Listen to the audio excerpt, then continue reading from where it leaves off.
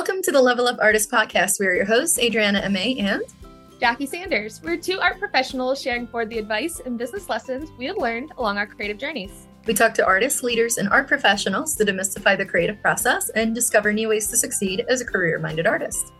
If you find value in these conversations, please go ahead and subscribe. This will help other creatives like you find our podcast, and you'll be notified when we drop a new episode every Tuesday. On today's episode, we are so excited to have Eric Standley with us. So welcome to the podcast, Eric. Great to be here. Yes, we are looking forward to discussing your creative journey, developing your unique style of work, your professional expansion, and your experience with gallery representation, as well as recording a bonus segment on advice for emerging artists about art school for our podcast supporters at levelupartist.com. But real quick, before we dive into those conversations that I know are going to be amazing, let's give a background to our listeners who may not be familiar with you or your work. So Eric Standley gave up on his dream of becoming modernist in favor of maintaining a daily routine of discovery through irrational thought. He sleeps on rare occasion between working in his studio in Blacksburg, Virginia, and contributing his compassionate outlook as an artist and professor of studio art at Virginia Tech. Eric cuts paper using a laser to create a dimension-crossing layered compositions. Thousands of details for each layer are drawn with a gaming mouse using CAD software, the same way keyframe animations are created, only instead of time, he is negotiating space. For Eric, shifting paper's function from 2D platform for information to a seemingly impractical building material for cut 3D compositions is not an act of rebellion, but more accurately reflects his tendency to overcomplicate things a bit. The compositions he creates are informed by pattern-based interpretations of intricacy, fragility, and vulnerability shared across all life forms. Eric is represented by L. Bronner of the Charles Moffett Gallery in New York, the Dinner Gallery in New York, and Media Force of Tokyo, Japan. His works are part of the permanent collections of museums in South Korea, Germany, Brazil, and beyond. And to date, he has exhibited in over 130 museums and galleries around the world. Whoa. Quite the resume. Quite the resume. And of course, that is the formal introduction that we do, Eric. But how would you describe your work to someone who has never seen it before? Also keeping in mind that, other artists that are listening to this might be in the car on the way to the studio as they're listening. So how would you describe it in an auditory form? I would say first person who would see the work, not knowing what it was, that this person has an obsessive compulsive disorder and just lets it fly. And that's pretty much how I roll. I mean, I like to find the complexity of things, and that's where my mind goes first. It just leaps out ahead, and I'm already thinking about how something might be valued in a complex form before I even see what it is. So that gets me into trouble a lot of times, nothing is simple. I have to back up to get the simple stuff. Yeah. And you would say it's like, would you describe it as a type of paper sculpture, perhaps, where there's like multi-layers and then all these sheets kind of create like multiple colors and shapes depending how the cutouts are? Would you think that's accurate-ish? Yeah, that's pretty good. Yeah. All right, cool. So what's happening is I'm cutting layers of paper, and the layers correspond to one another. And as they're stacked, the negative space is sculptural. And that negative space can be occupied by eye only. The work is pretty tiny. So when you're looking at this, you can see details that are down to 0.01 inches. And then when you back up, lately I've been painting color fields on the wall. So they're about 8 by 5 feet when you back up. But the paper itself are hundreds of layers stacked on one another. They have, where this started, it has a Gothic or Islamic motif, I guess, flavor to it. So that's something that is still lingering in the work today. Yeah, and I can definitely attest to the small, intricate details in your work. way back when I was a student at Virginia Tech, I actually was able to work under Eric, for our listeners who may not know. I still use CO2 lasers in my work today. And a lot of it is due to Eric and being able to apprentice under him for multiple semesters, having him as a mentor, and spending several hours in the laser room with a needle poking out shards of small paper in his pieces, because you don't want little loose pieces coming out in the final work, which I absolutely loved every second of it. And of course, when our paths crossed, being in my undergrad and then graduate school, you were well established in your career, and even more so then. But I kind of want to go back to the beginning of your creative career, Eric, if you don't mind sharing with us. When did you first become seriously interested in art as a potential career? I don't think I ever looked at it like a career. I really, as a young person, I looked at it like, well, this is how I want to walk the earth. I mean, there was not really a plan to make a living. It was more of a way to live. So this is like a 5-year-old mentality that continues today. I don't have like a marketing strategy. I don't have a good business sense, I'd say. What I have is just this purpose, this need to function as a studio artist. And so everything I do sort of supports that. So never a decision. It was always sort of, how can I keep this in my life all the time? Definitely love the intentionality of that. It's like, as we talk to artists that are like having that moment of, I've been building this career elsewhere, right? Corporate, day life, whatever it is, and having that wake up call to art.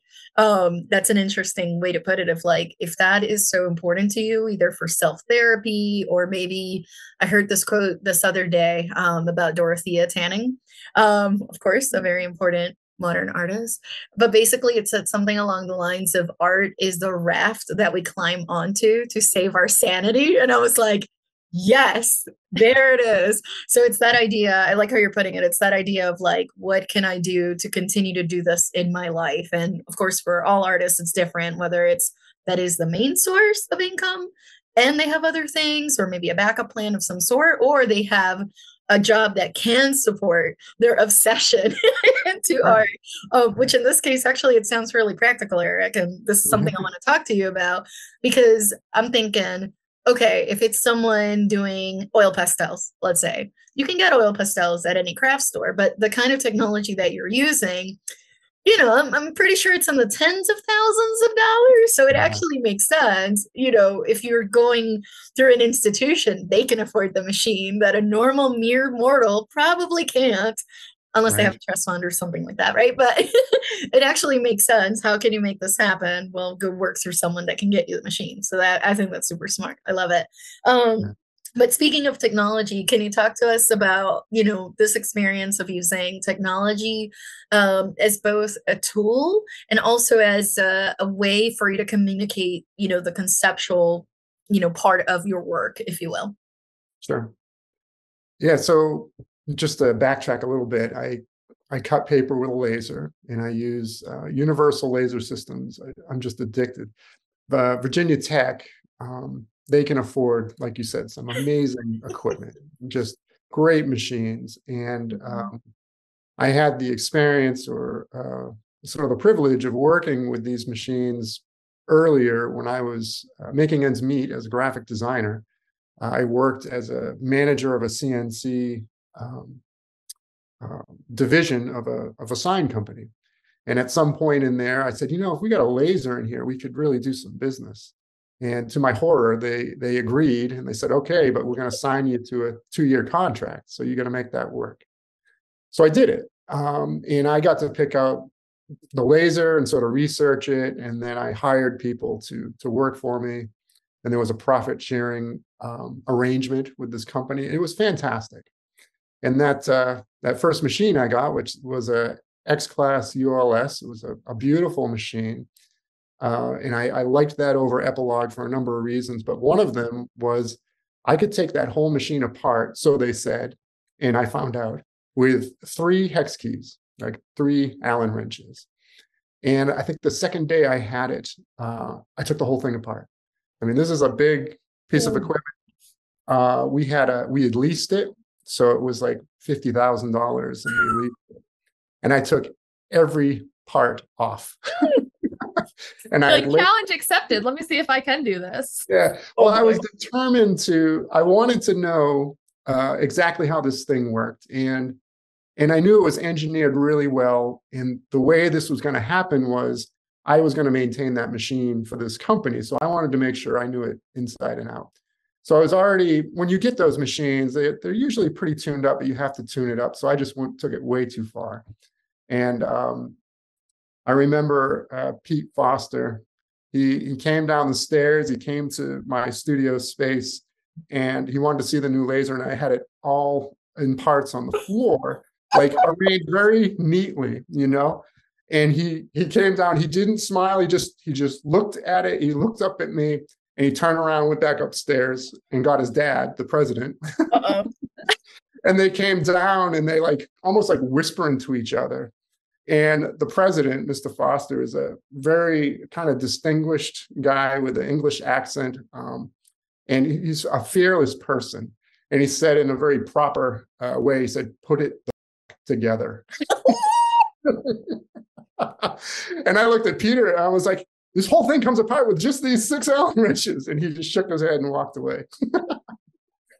But honestly, Eric, you're giving me PTSD flashbacks to the years after, when I was working at a corporate awards and signage shop after Virginia Tech, and the hours of troubleshooting the machine and balancing parts. And I feel like every time we would do that, I thought back to this story, and I'm like, man, knowing the machine inside and out, that is, I feel like, a huge benefit to any artist, no matter what tool they're using, whether it's color pencil, whether it's paint, whether it's lasers.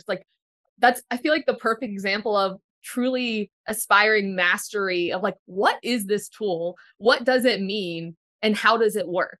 Yeah, well, yes, it's a very literal expansion of all of the pieces, but it's such a physical tool, you know, it plots, it draws. I think it's probably similar to a race car driver also being a bit of a gearhead and taking apart an engine, and, you know, just at least knowing how this machine is going to make that person go faster. And I think that was my compulsion to do that. And I got it back together, and, you know, I benefited from that so much because I was not afraid of any motor, any board, driving the X or the Y axis. I knew where everything was. And I also knew how to tweak it to really, you know, focus it in, you know, dial it in super tight if I needed to. Yeah. So that was my first experience with a laser. And right away, and it's a quote I still use today, that these machines, they're answers waiting for a problem. You know, they're just beautiful functions of technology that really are only available to us at this point in history. You know, it's not the replacement of a pencil or a paintbrush. It's not any of that. It's here and now, and we can use this type of technology to really look forward, you know, not solve problems that we've already, you know, brought up, but discover new things. Yeah. So I love technology for that. Yeah, I can tell. And it's not just technology. You're giving me the vibes of people that I know, including my spouse, that are mechanically or engineering inclined. Or that mind thing where it's they've been building stuff, disassembling and reassembling. Because I know artists that are if I were to put something like that apart, I wouldn't know how to put it back together unless there was a manual. So it's there's also that curiosity that you're bringing into it of how does this thing tick? And then it's at one point, I used to build computers like PCs, right? And I did disassemble and then I reassembled.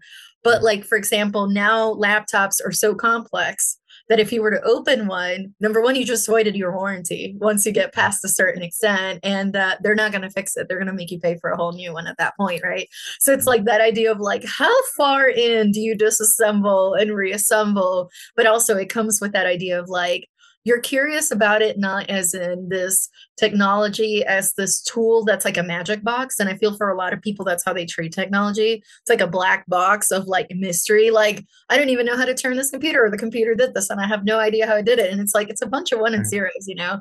But it depends. Or some people are like, I want to know how paint is made, so I'm going to go dig for minerals and make my own paint. So it's like, I think it has to do with like what level of curiosity you have, and also thinking that both of those things are technologies. Like oil paint is a technology that was invented a long time ago, right? But it's still a tool.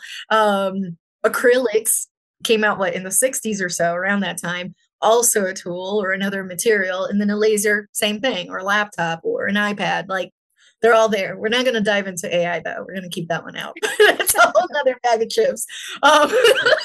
We could get, if we get time. If we get time, we could go. I was gonna say, I'm sure we'll see how we do. We'll see how we do. Yeah, that one can be controversial.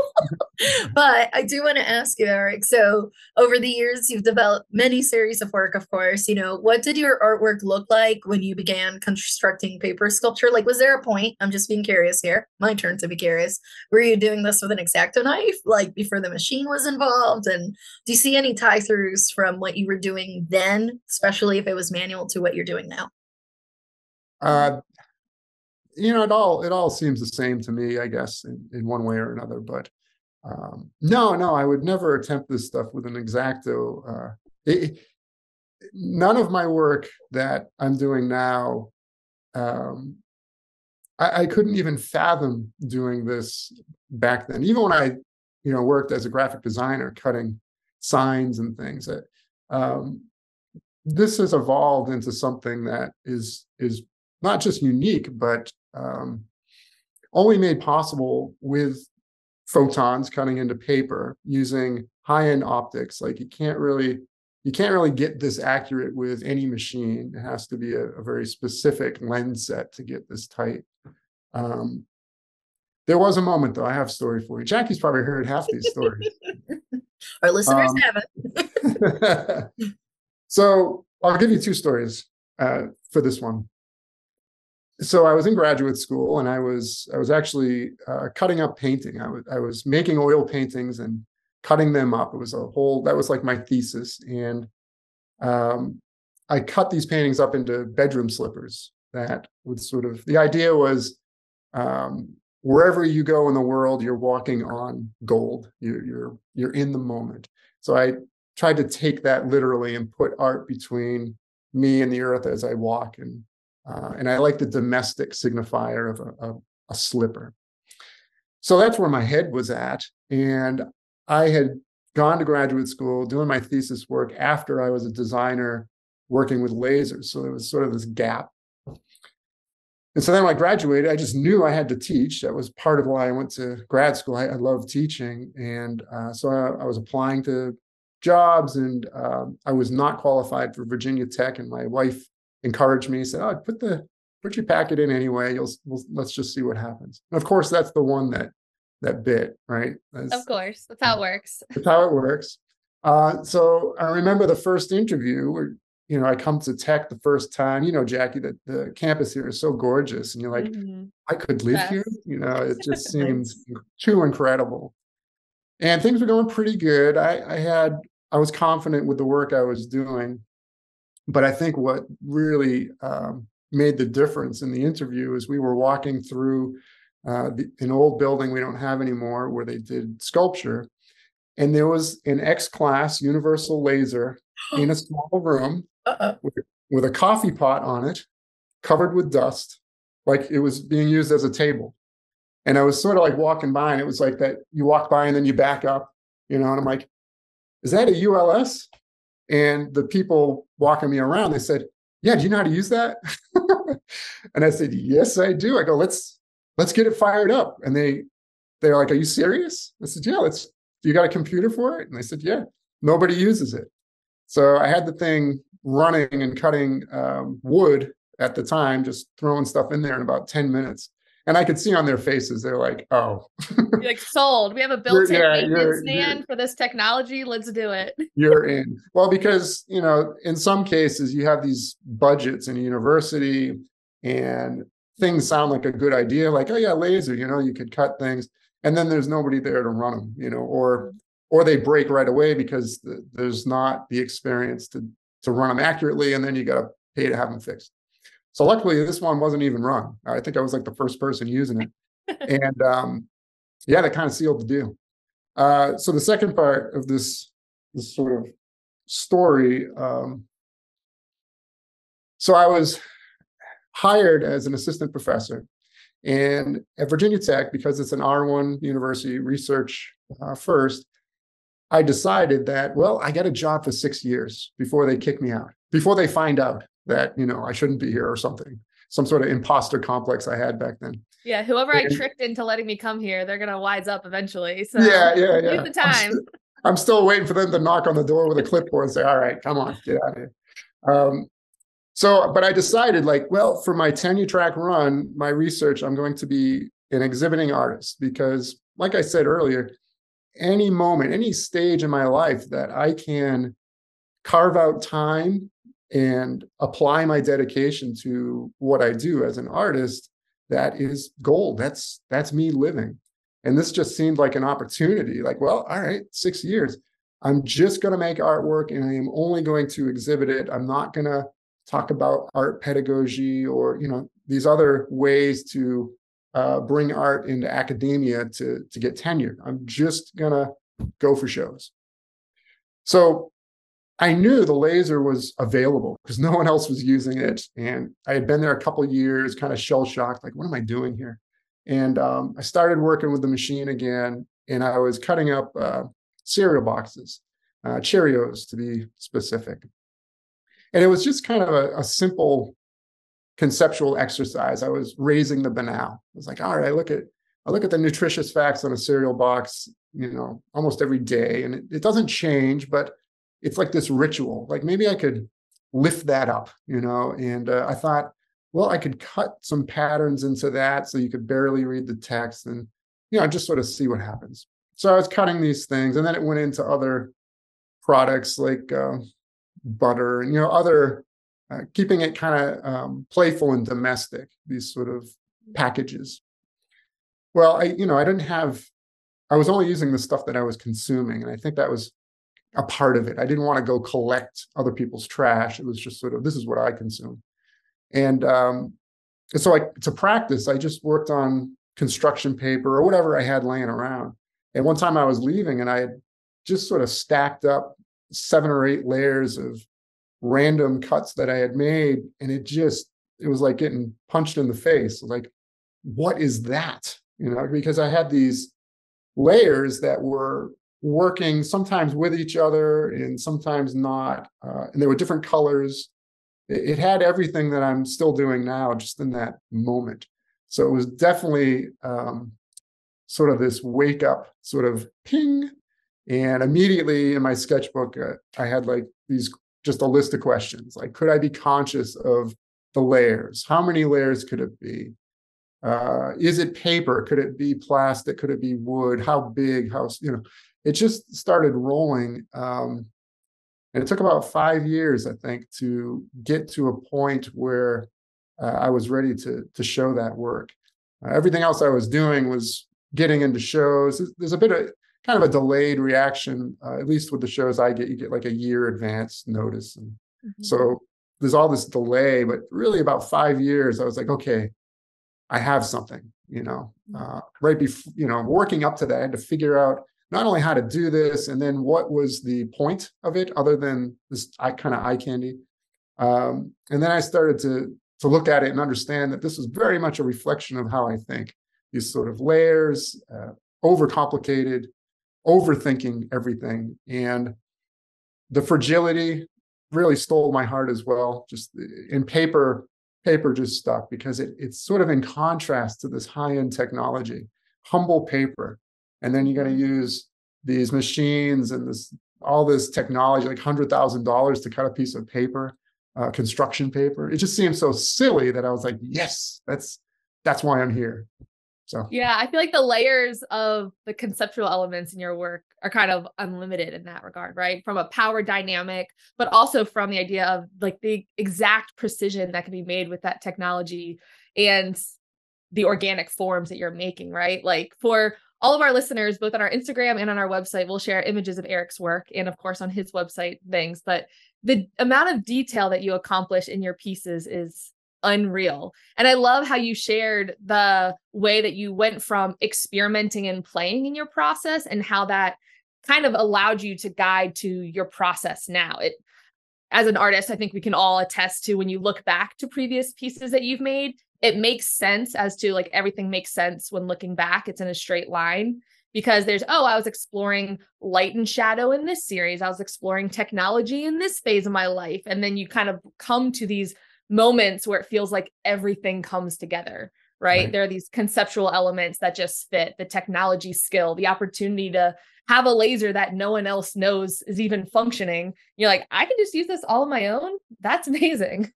And not thinking too far ahead in advance. I think a lot of the time also as emerging artists, myself guilty of it very much included, you can think too far ahead of, okay, what's 10 years from now? What's 5 years from now? I need to make my final lifelong style yesterday. And you're like, chill out. You have plenty of time and you're never going to reach a finish line because you're always evolving into it. That's very much you, Jackie. Yes.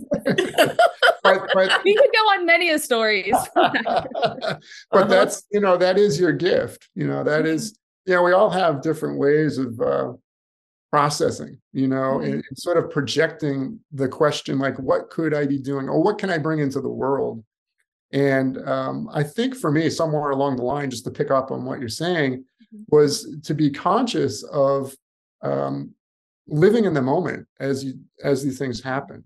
And I say that with a lot of weight because my projects, some of them have taken years.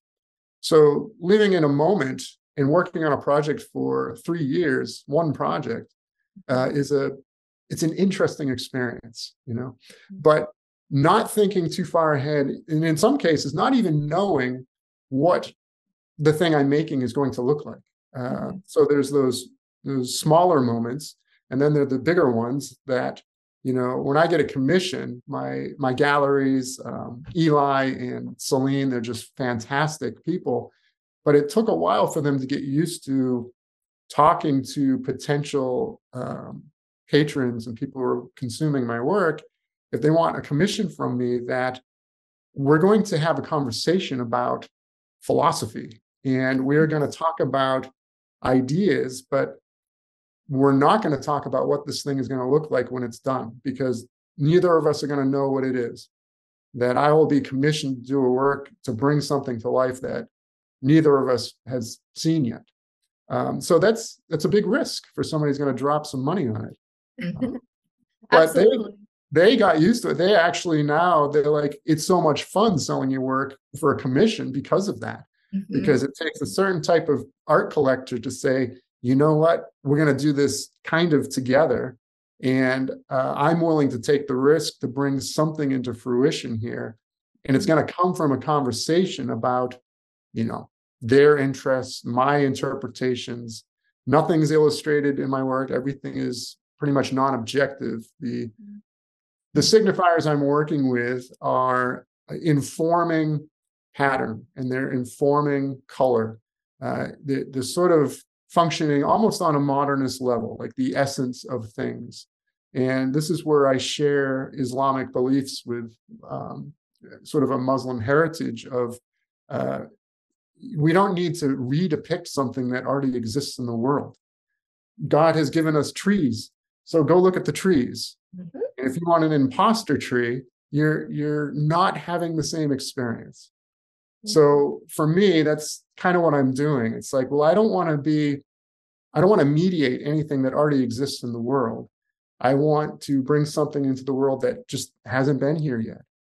And so through this process of talking about philosophy and ideas, and then trying to get a signature on a pattern on how that might occupy space, something new is coming into the world, something beyond, what we could even think of. I love those moments. Yeah. And I think because your work is also inherently so conceptual, I love the idea, especially from a commission or even the work that you make. It's really focused on those conversations and belief and experiences first. and then of course producing the work. And then it has that ripple effect. Even the way it's displayed, seeing recently in pieces where the wall behind your pieces are painted as part of the display of the piece, part of the piece itself, to where it feels like it's embodied on the wall. It becomes this religious type ceremonial experience that then has a ripple effect. So it starts with an experience, the creative process happens and has a rippling effect experience for everyone who gets to see it. And I think especially for many of our listeners who, kind of going back to our point of not planning too far ahead, is just following what brings you joy, what makes you curious, and what is sustaining in your creative process. With time, it'll happen. Like even hearing now that the style that you've come to develop, you felt like it took a solid 5-6 years before you felt like it was quote unquote like presentation ready in a way that you were very confident in, is very reassuring. And I'm sure for many artists, because I feel like a lot of the time it can feel like, oh, well, of course, this is the next work in their series. This is the obvious evolution of it. But of course, from the outside looking in, it's obvious to everyone but the artists ourselves. We're like, where should we go? Because we're so in our process that that's a good sign if it seems very effortless from the outside looking in. I would say it's effortless, but yeah. I mean, it's also, I think, and that might be part of mine age. I think, the three of us probably, there has to be reinvention constantly. That, every time I walk in the studio, I'm questioning all the way back, like, does it have to be a laser? I mean, which drives my wife crazy. She's like, you're so far in this. And now, I own my own laser. It's like, I don't use Virginia Tech's equipment anymore. All my own stuff. So I'm in way deep. And every day I'm still questioning. I look at it and be like, I don't have to use a laser. She's like, we just installed a new ventilation system. You're using this laser. Oh, literally, this is an addition on my house that is for the lasers. Yeah. So you can't be afraid to think that way though, as a creative person, because that reinvention is what pushes the work. I shouldn't even say it pushes the work. It's what makes me receptive to what's next in my life. It's as if the work already exists. I just have to keep my eyes open and keep myself available to it so that I can, help it come to fruition. Yeah, I absolutely love that idea. And a lot of the things that I'm listening as you're like sharing your experiences, that idea of like, I don't know, there's a combination. There's like a level of obsession that we have to have. And part of that obsession isn't just in the making process, which is important. Part of that obsession too is with remaining curious and also knowing that our number one job as artists is to make problems that then we have to solve. So the moment you're asking that question, does it have to be on a laser? There's the question that has been posed. The answer is yes, but it might be a little more complicated than a yes or no. But even as we're talking about evolving our own art, I'm going to make this new series of work. Okay, what's going to make it different? What's different about it? Is it going to be different colors? I'm going to change up one of the materials. In your case, am I going to change the speed that the machine goes on, what might make a different texture on the edge? There's so many variables. It's one of those things where I heard this from another artist that was like, one painting is a million decisions in a canvas, and it applies across any of the disciplines. It's like, what comes next? What comes next? Even if that's the only question, what's the next color? What's the next stroke? What brush am I going to use? How much strength am I going to put into it? Literally, there's so much into it. So I love that idea of like, for us to make this sustaining and, carry us through the years and to continue to evolve it, we need to ask questions. Because I feel like the moment you don't, either you get bored or your work becomes stagnant. And then all you're doing is repeating the same formula. And it's like, I don't know about y'all. That sounds super mega boring. But I do want to. Or you're looking to outside sources for direction to guide you, which that's a red flag. Yeah, that's right. It can get you into trouble. Yeah, that's a conversation. At the same time, though, it's like you never know where you're going to get some important information. Yes. It's kind of a inspiration, yes. Replication, no. Right. It's somewhere between like a Buddhist thought and narcissistic thought. It's this, that if you are, as an artist, the center of the universe, and you are thinking that your work needs answers, then suddenly anybody you talk to and anything you see potentially could inform that work. So being that receptive, I can't decide if it's narcissistic or if it's like super humble, but somewhere in there, I'm not afraid to listen to, and it could be my mom, she'd be like, Eric, that sucks. What are you doing? And it's like, oh, shut up, and then like, well, wait a minute. Maybe this is some divine message that I have to pay attention to, So it's tricky. It's tricky stuff. I feel like it might be the idea too of almost like our brain loves to identify patterns and it helps us stay alive, if you will. So it's like, I'm going to use a simple example. You buy a small red car, suddenly you see small red cars everywhere because you posed the question to your brain up to a certain extent or exposed it to something. And then it's like, oh, I see another one. Oh, I see another one. So I feel like a lot of times for us as artists, especially when someone's talking about feeling stuck, it's like you have to pose the questions. And once you pose that question, go deeper, go deeper, go deeper. And your brain will help you. Like, this is what makes us special, right? From the normies is we're creative people. This is what we're going to do. Like, we're just going to be like, ooh, there's the answer right there on the intersection of that street while I was sitting at the red light. And then I saw this car that just went through with this person that had this jacket that had this color. Like our brain's like, there's the answer. And it's like, that's so random, but it works. So let's try it, and it's just like, it's just like I said, it's being receptive to the fact that if you pose the question, your brain will help you, your creative energies, your divine guidance, whatever you want to call it, or a combination of all of the above.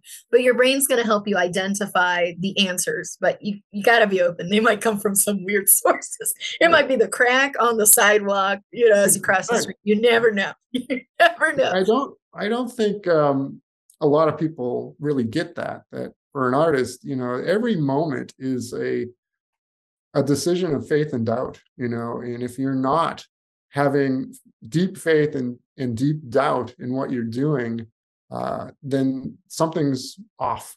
You're not on that edge enough.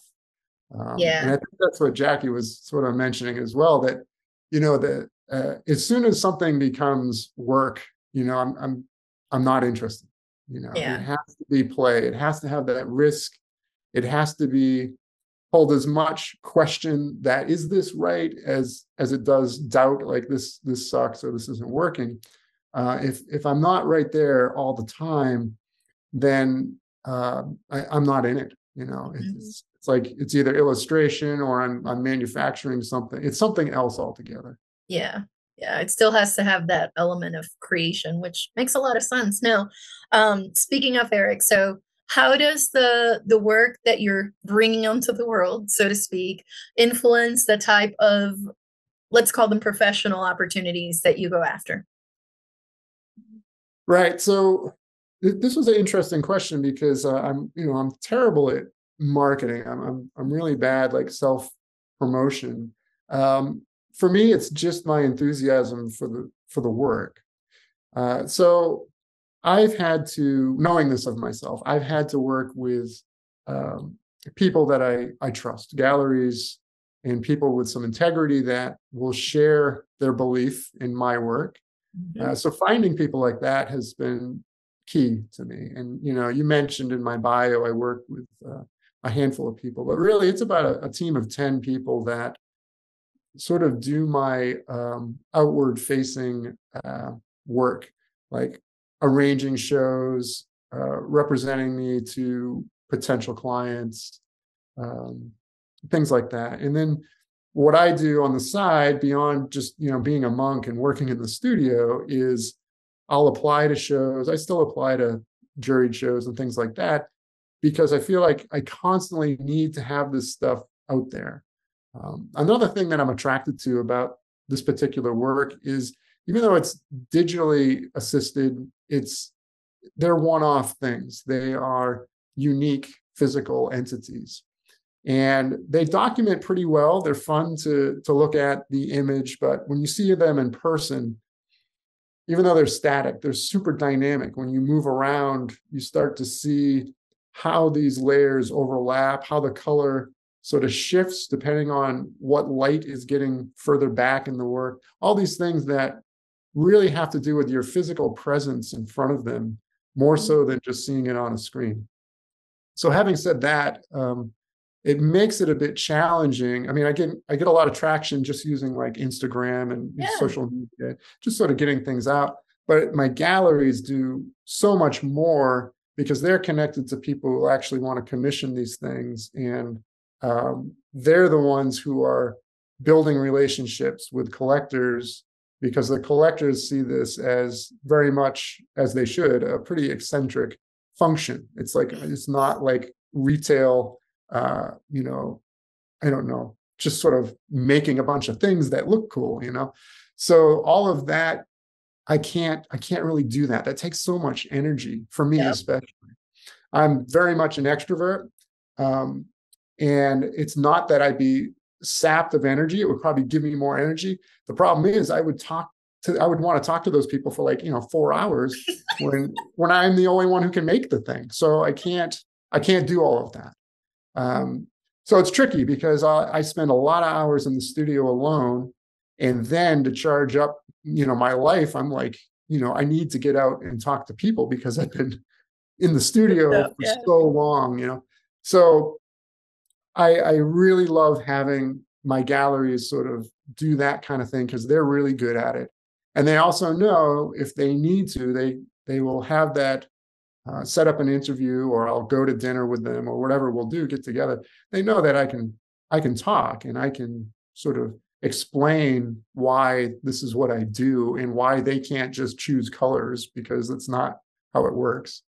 So they trust me, and it's a great thing. And this is something else that maybe many artists, you guys, it's a little different, I think, because you have these outward facing studios right in a complex where collectors can come in. So you're kind of doing 2 or 3 jobs at the same time. It's a very interesting dynamic to try to balance, for sure. Yeah, it's a lot. And not everybody's extroverted like you two. Right. Some of us are just artroverted, as they say. I can talk about art, but the rest of the time, don't ask me about the weather or sports. I'd rather paint or sculpt or mural, or, I'd rather do something else, kind of thing. But it's definitely a balance. Yeah, it can be fatiguing to shift gears like that, So I definitely feel for you guys. But having said that, it might be easy for you guys to understand this, but a lot of students, when I talk to them, and they find out that a gallery, no matter where you are, New York, Paris, or whatever, they're looking at 50 to 60% of that retail price that they're going to sell the work for. For me, it's worth every penny, because I just could not do it. It's easier to say now because also my galleries have set prices on my work that are ridiculous to me. Like I could never afford my own work, it's silly. So I just sort of like roll with that. Like, okay, that's the value, and if they're not looking, I'm like giving the stuff away. But it doesn't do any of us any good, because there is a market value that I'm at. Established, So absolutely. And I think that's an interesting point you talk about, of one, like recognizing where your strengths are. We talked about like introverts versus extroverts, where I think you touched on something great of, even though technically you probably could do those things, you could network and go to gallery openings and have dinners all the time, and your extroverted self would probably love it. Just talk about you and your work. But then also thinking of your creative process as a business, of the highest and best use of you is making the work, because someone else can post on social media, someone else can, like a gallery can market your work, but no one else can make your work per se, or conceptualize these ideas. And that's, especially as you are growing as an artist, I think that's always the balance you want to strike of, I think especially if people don't have a team necessarily right in the beginning, of what's the most essential things that you need to do to get your name out there, to market yourself, but also still making sure that you're doing what's ultimately what you're doing, is making art. It's that fine balance. Yeah. And it's well, thankfully, it's not only do I enjoy just making the stuff, but it also happens to be the part that I could not subcontract that stuff. And that gets back to like a Daniel Pink sort of mindset that, if you can subcontract anything as a business, then you should. But if you have nothing left, then you don't have anything, So you got to find that unique thing that, where is your value? What can you do that no one else can do? And anything else that you can have other people help you with, then why not? Why wouldn't you do that? So. Exactly. And from having other team members help support you, you mentioned having 10 different people doing different jobs. I am curious from lessons or challenges that you faced exhibiting work internationally, being represented by multiple galleries as the artist. Maybe it's more of a logistics question. Maybe some challenges that you've had with then having to answer to all those people at different times. Like, are they pitching new bodies of work of yours? Is it all existing pieces? Do you know where all of your pieces are at one given point? Like the logistics of you're then managing a team that manages you and your artwork. Right. Yeah, it gets a little messy. I would love to, say like, oh yeah, it's smooth like we're like Amazon over here, just no, it's kind of a mess. But what's nice is my main people, I've introduced them to each other. They all know each other. There's no competition. And Koji, my international person, I actually haven't talked to him in about a year, because he has been focusing on a couple of other artists that he has, and he's been doing great. So once in a while, I'll get a gig that he'll say, all right, Eric, we're going to Dubai, or, it'll be something like that. And he knows me now that it's just sort of, if somebody likes what they see, they like what I'm doing, then that is enough to kind of get something started. And then that interest we can get into the details after that. The commissions are a little different. I think, as I mentioned, Eli and Celine, they're both in New York City. And they love those conversations where they're not going to sell a piece that already exists. They get excited when it's like, no, you can commission a work and you won't know what it looks like until it's done. But once it's done, you're going to recognize it as if you've seen it from the very beginning, because these conversations, where these patterns come from, will be everything you've talked to Eric about. So they function really well together, just doing that. Marta Hewitt, she's in Kentucky. She sells the existing work. She's pretty good at that. And she was a glass dealer, so she did a lot of glass art. And my work, even though it's paper, it sort of fits in. It's sort of this delicate, fragile, and very precise kind of thing. So her clients kind of share an aesthetic that she's able to sell existing work. So yeah, a little story. I just installed some work this weekend in Knoxville. And Knoxville is doing amazing things. It's a city that is quite devoted to the arts the past 5 years or so. They sort of reinvented themselves around the arts, and it's kind of exciting to see. So anyway, I'm in the Dogwood Regional Show there, which has gotten to be a big deal. And they got some installations. And one of the pieces, the paper cut piece of the installation, I was pretty sure I was like, oh yeah, I have this piece. And then, I'm going to make this installation. We'll paint the wall. It's going to be fabulous. And they're like, oh yeah, great, let's do it. And I think it was like last week or so, I got my daughter. I said, well, we have to go to my office to pick up. Jackie, my office is now like my storage room. Nice. It's like, oh my goodness, all boxes and stuff of all my artwork. So I went to my office and I couldn't find it. And I'm like, what the hell? Where the hell is this thing? And so I couldn't, I've just been too scrambled with things. I don't have like the inventory in my mind. I'm like, yeah, it must be in my office. And so then I started looking, I have some records that I keep, and I found it. It was Beckistan. It's on loan to the Arts and Embassy program. So it's not in your office. For like 4 years. And I'm like, oh my God, and I committed to this show, and I'm like, oh, but I love this so much.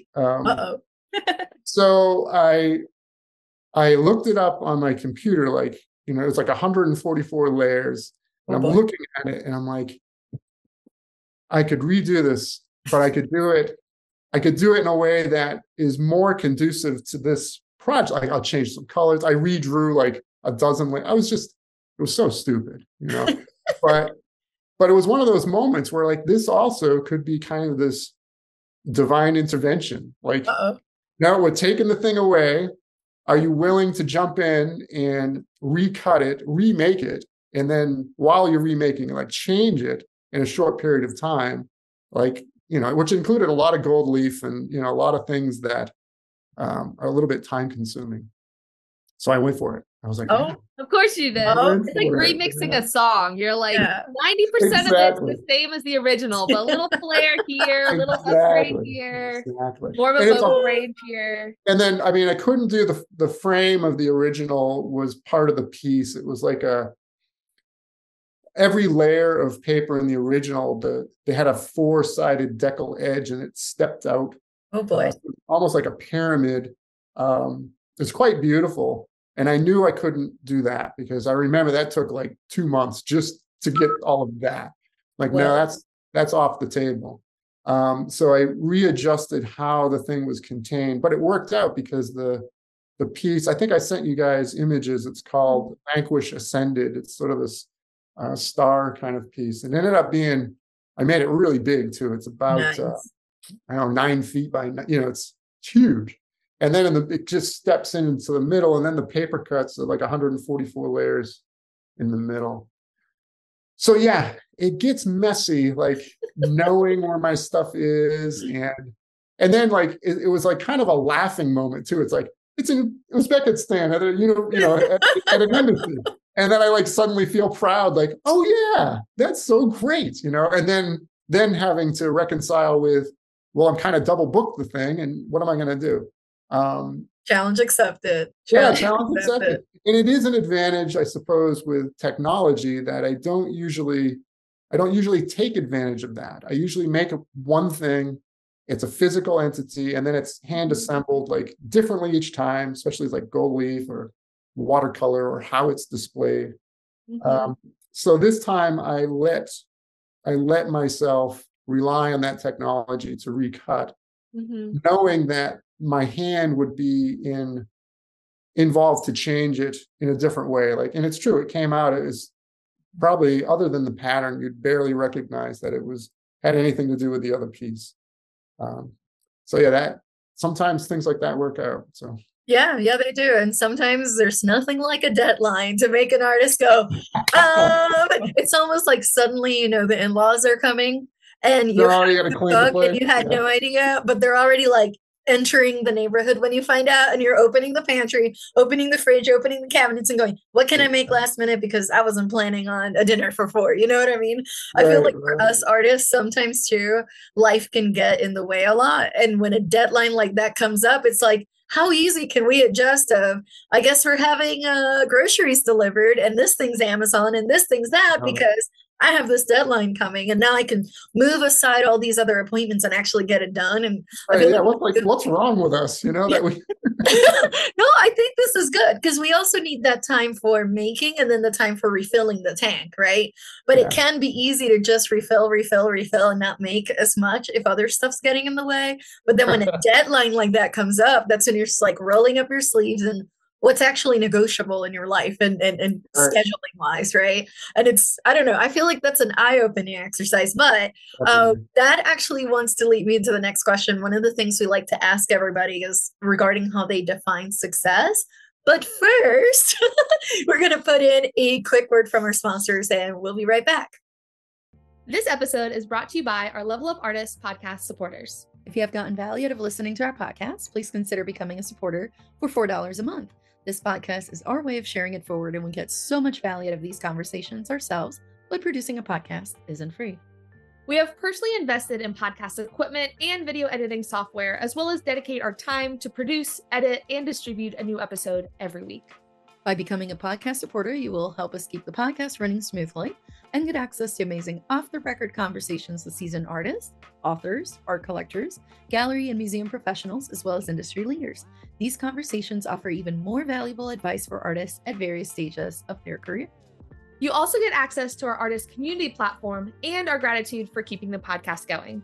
Head on over to levelupartisthub.com to sign up and become a podcast supporter today.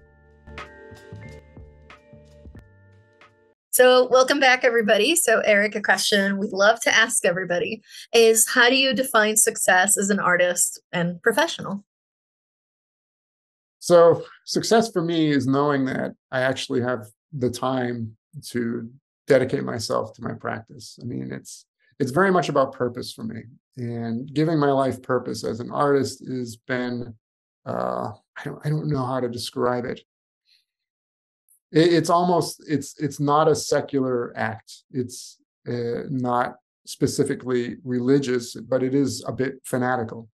So Spiritual? truly spiritual is the way. I think that's sort of a Leonard Cohen kind of way of looking at it, where he said his music was a spiritual quest all the time. And I definitely can relate to that. So yeah, success for me is knowing that every day I can get up at 5 in the morning or 6 in the morning and get about 3 hours in before anyone else is awake in my house. And that is how I want to live. I don't measure things by sales or money. Getting rejected or overlooked at like a paper show or something like that is always disappointing. But at the same time, I'm like, well, they just, it wasn't the right time. Or, I try not to take responsibility for how other people are viewing my work, when all I can do is just make the stuff. And so I try to focus on that. I love that. So now, thinking back to the start of your creative journey, what is one piece of advice you wish you had heard before you got started? That you don't have to know what you're doing. And I say that not just to be flippant, but, when I was younger, especially when I was in undergrad, my professors, they looked like they knew exactly what they were doing. And they sort of had that, I don't know, that air about them, like, this is the way you do. They were so confident, Come to find out, that was really bullshit. It was sort of like, that was them probably talking to themselves, like trying to reinforce,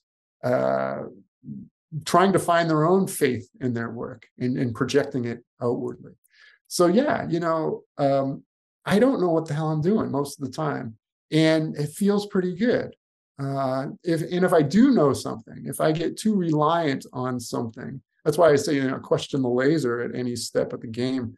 I don't want to repeat myself, but this particular technique and medium that I'm working with, it continues to support so many ideas for me that I'm not done yet. So I don't know where it's going. I don't know what my work often is going to look like until it's done. And if I had an artist or a mentor back when I was, I don't know, a cocky 18-year-old, I would have loved for somebody to say, you know what, if you don't know what you're doing, you're on the right path. Because I definitely tried to pretend like I knew what I was doing, and that was futile. It was a lie, really. A hope, a plan, and not necessarily executable. But that's okay. We've heard from artists that talk about like that idea of being naive about it and then just going with it and just seeing what happens. There's an artist we interviewed recently who basically said something along the lines of like, I went for X in this case in our career because nobody told me I couldn't, which is not everybody's experience. And I feel like with these different art mediums and things we're exploring in these careers that we're trying to basically sustain, through our lifetimes, it's that even if somebody is saying no, we have to have enough confidence in ourselves and in our curiosity to pursue that art, to be like, la, la, la, yeah, thank you, goodbye. I'm going to do my own thing. And I have questions I need answers to. And you're coming from it, kind of like tying back to what you just said. It's not so much about them, and their, like how they see it. The only thing you really have control over is how you see it and where you want to go, not getting too far ahead of yourself, of course, but kind of like asking, what's the next thing? What's the next thing? And then just keeping kind of like the blinders on almost to a certain extent, only looking sideways when you need to feed that inspiration tank. But the rest of the time, you're just like, like I have a goal, and this is where I want to get to. And if I detour too much, I'll never get the answer to my question. So I just have to keep going. I love that. I absolutely love that. Yeah. This might go back to when Jackie was working, back at Virginia Tech. Nice. I can't really, I'm not the kind of person who will typically give you a straight answer because I do a lot of oppositional thinking in my creative practice, that every decision I make, at least the bigger ones, whether it be color or sort of the overall structure, at some point I had asked myself, what is the opposite of this right now? Just in case I'm locking into something that I'm doing it out of convenience. And I asked myself, what's the opposite? And when the opposite is attractive, I'll go for it, and sort of like have this sort of grin on my face, like, okay, here we go. Like I really don't know where I'm going. And then other times when the opposite is like, doesn't make that much of a difference, or it doesn't have anything to do, then it sort of gives me the confidence to move forward with that thing.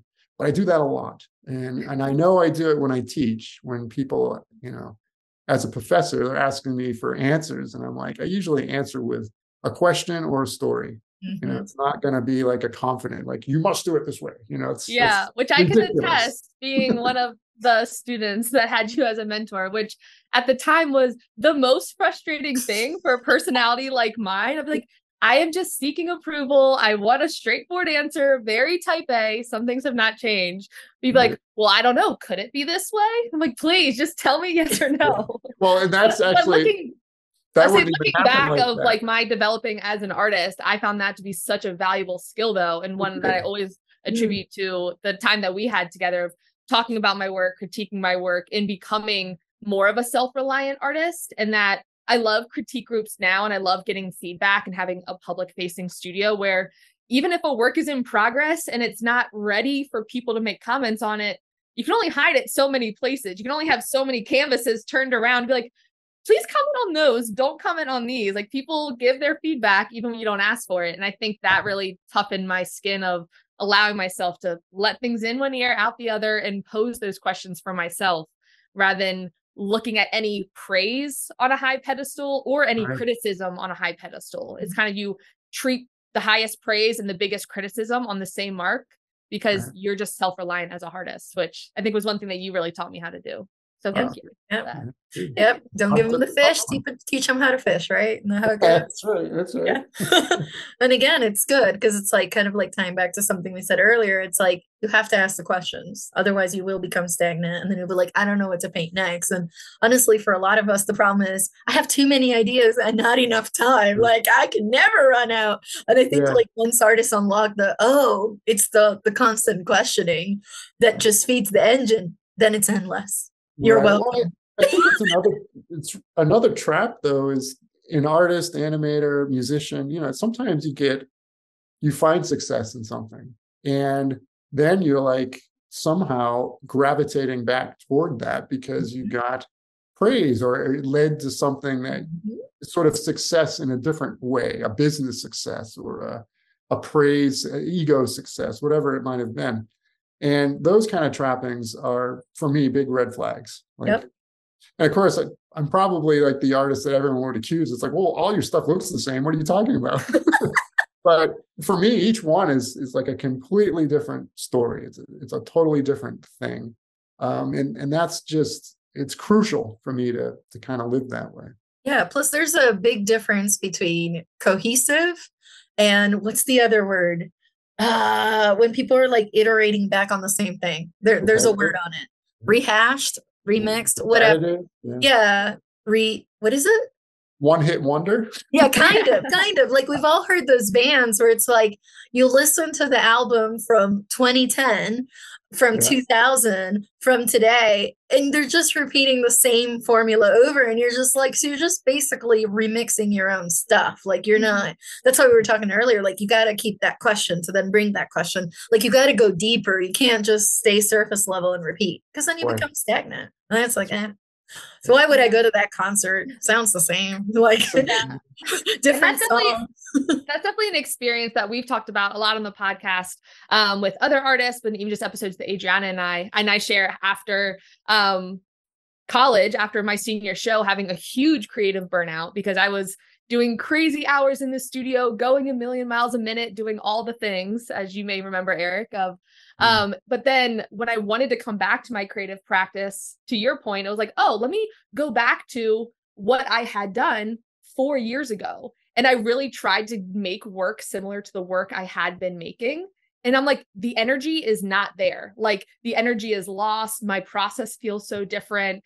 But I think to your point, then when I was experimenting and playing in what for me felt like a total deviation of my work, like it felt very exposing, it felt totally new to anyone else's eye. They're like, that's very clearly your work. Like it's very obviously you, and how we can't really get away from ourselves in our creative process, even when it feels like this huge deviation. And this other series may feel like a comfort zone. They're like, no, this is the natural evolution of it, which is just part of that creative cycle. I know you're reminding me of why it's good to have highly trusted artist friends, because they're the ones that go, obviously it's you. Like this is not a great deviation. Like keep going. You're on the right track. I can still tell it's you. It's all right. Now go back to work. Yeah. Well, I think we'll need a little bit of that. Right. It is crucial for artists to keep like a sketchbook for that very reason. You know, I look back in my sketchbooks and I'll see things that I didn't make and I'll be like, geez, that was such a good idea, you know, but I just either didn't have the headset for it or the time. I don't know what it was. So sometimes we're just not ready to make things. Like we don't even recognize their value when we stumble on it. And if you have the ability to kind of go back and look at that and say, well, wait a minute, I was on to something, but I wasn't ready to see it at that moment. Yeah. Those are big things too. Yeah, to your point, and we could go down memory lane for another 2 hours, but before we wrap it up, I was looking through my sketchbooks in preparation for this interview from your class from freshman year, and then fast forward, 10 years now? 9? Literally, there was a piece I made last year that you would have thought I made this sketch 2 days before I made this artwork. And I haven't looked at my sketchbook since then. And I was like, holy moly, what is happening? Where it was a off the fringe idea from our like studio class. And then 10 years later, it's up in my studio. I'm like, that's weird. Yeah, well, Jack, very strange. You know, you and a handful of others, you know, working from your heart, like you said, you can't get away from yourself. And if you're willing to go that close to home, then yeah, I can see it. It probably things will look the same because we've got to work through our own, not just attractions, but experiences, fears, you know, all of our shadow selves. We've got to confront all that business. Yep. Hey, it's a language and we all have our own unique language. So it's a matter of seeing how to, sometimes we don't have the words for it, if you will. And it takes a while, but one of the other questions we like to ask everybody, see what I did there? If someone randomly hands you $100, what would you splurge on or invest in? It has to be something that brings you joy and relates to your art or business. You know, I'd probably say food.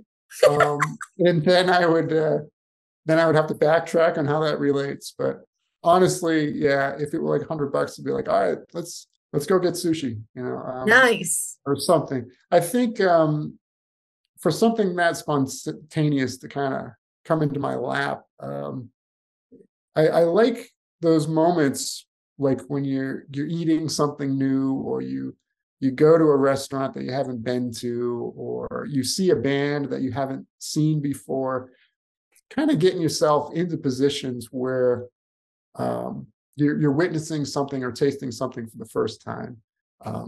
Those are like amazing moments. And sometimes it only takes $100, you know, it's like, it's nothing. And sometimes those things can even change your life. You know, they can inform you quite deeply. So yeah, love it. There you go. Everyone needs studio fuel too. The sushi's always good. Yes, yeah.